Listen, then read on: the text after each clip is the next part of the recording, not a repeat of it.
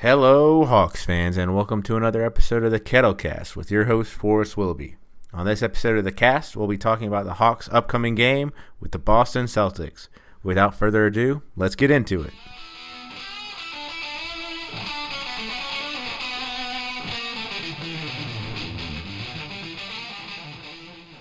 The Hawks head to Boston after beating the Minnesota Timberwolves, and this is a rematch of the game that the Hawks and Celtics just played in Atlanta on Monday, and that was a game that the Celtics won 123-115.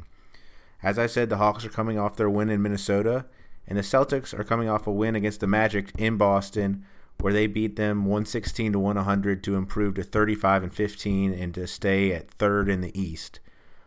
The Hawks come into the game having made some trades, and it's unclear right now if Dwayne Dedmon is going to be available.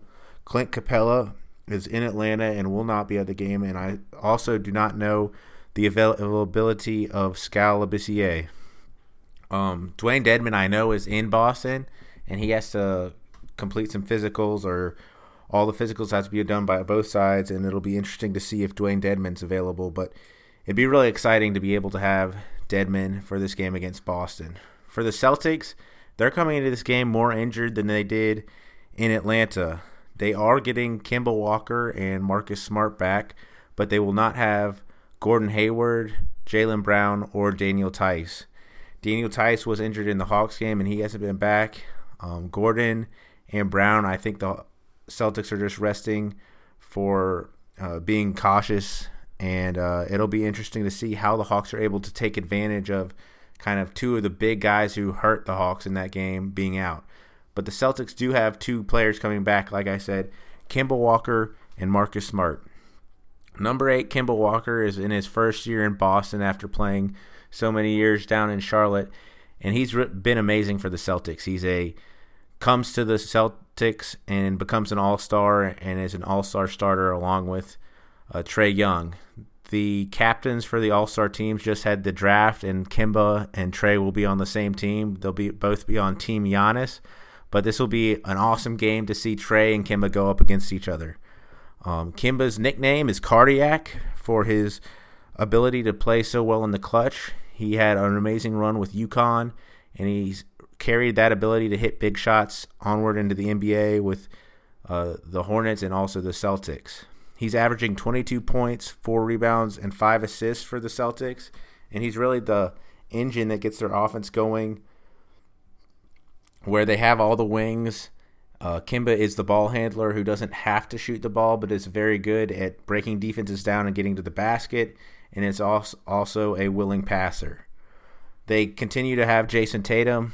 Again, Taco J had a nice game against the Hawks, was part of that three-headed monster that was Gordon Hayward, Jaylen Brown, and Tatum, who really took it to the Hawks and made the missing parts of DeAndre Hunter and Cam Reddish apparent. But Taco J will be back, his 21 points, 7 rebounds, 3 assists. And then finally we get to Marcus Smart. Now, I didn't know Marcus Smart's nickname is Cobra. I'm not sure where that comes from, but the 6-year guard is averaging 12.5 points, 3.5 rebounds, 5 assists, 1.5 steals, and half a block. And Marcus Smart is just everything a coach would want on defense. He is one of the most frustrating players to watch when he's playing against your team because he is a nuisance. He is on the best perimeter defender, and even he can be switched off to forwards and even centers and be a nuisance on defense. He's just super strong. He's only 6'3", but he's a really strong guard, and he really knows how to play defense. He plays it very well, and he uses that knowledge and ability to get right up on whoever he's guarding. He has a really good ability to steal the ball, and he will get on the floor for every loose ball.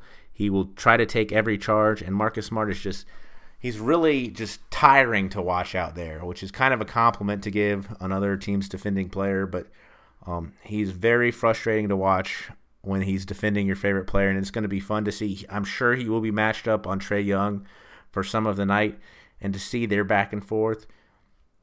Him and DeAndre Bembry have gotten into fights before, so he's just a really hard-nosed player. If he's playing for your team, you love him. If he's playing against your team, you hate him.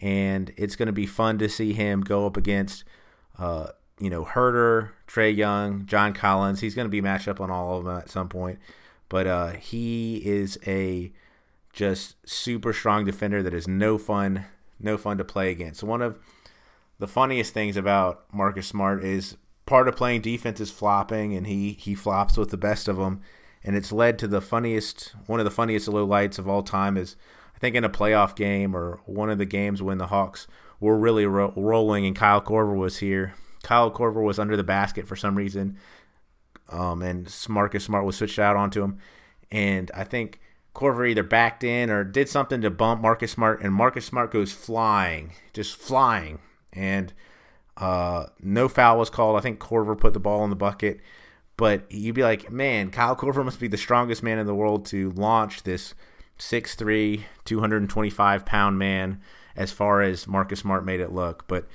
he's going to be one to watch in this game. Just I'm sure he wants to get matched up against all-star Trae Young, and he's no fun to play against.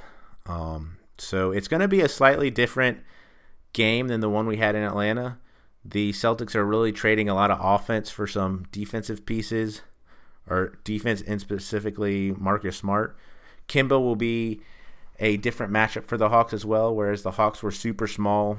Teague ended up starting that game here in Atlanta, and DeAndre Hunter's back, so Teague will not have to start. But this gives a more traditional look to the Celtics and will provide more apparent or obvious matchups for the Hawks. This doesn't change anything about the Celtics' style of play any. They're going to start on the defensive side of the ball. They're really going to try to limit the number of shots that the Hawks get. In the game in Atlanta, the Hawks shot the ball extremely well and still almost found themselves down in the first half. They were able to be up by 2 at the end of the first half on a John Collins 3, but the Celtics did such a good job of limiting the number of shots that the Hawks took and getting more shot attempts. And this is going to be something that the Hawks are going to have to do a better job on. With Daniel Tice being out, that means more minutes for Enes Kanter. Enes Kanter was a real problem for the Hawks, especially on the offensive boards, and that just adds to the point where the Celtics are able to get more shot attempts up than their opposition. If Dwayne Dedmon's back, he should be a very good help on the rebounding front, but Damian Jones has been playing a lot better lately, and I wouldn't just assume that even if Dedmon is available that he's starting. I think that Damian Jones has done a good job, especially these last couple games, and hopefully he's able to turn that into a good performance here against the Celtics.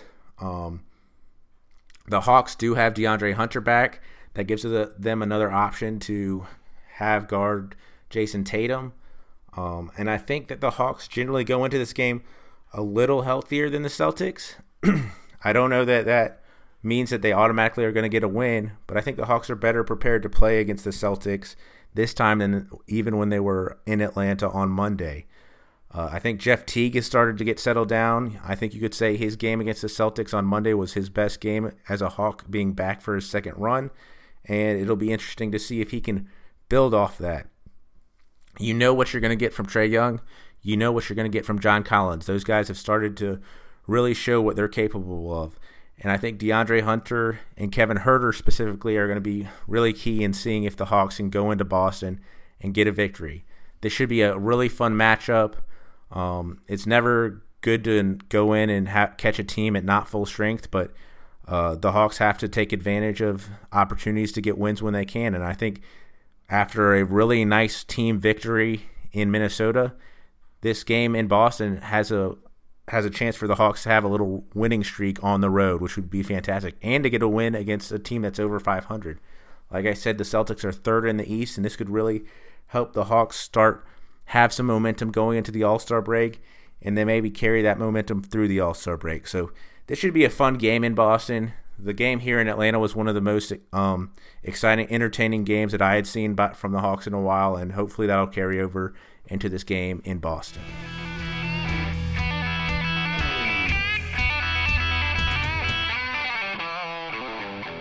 Thank you for catching this episode of the Kettlecast.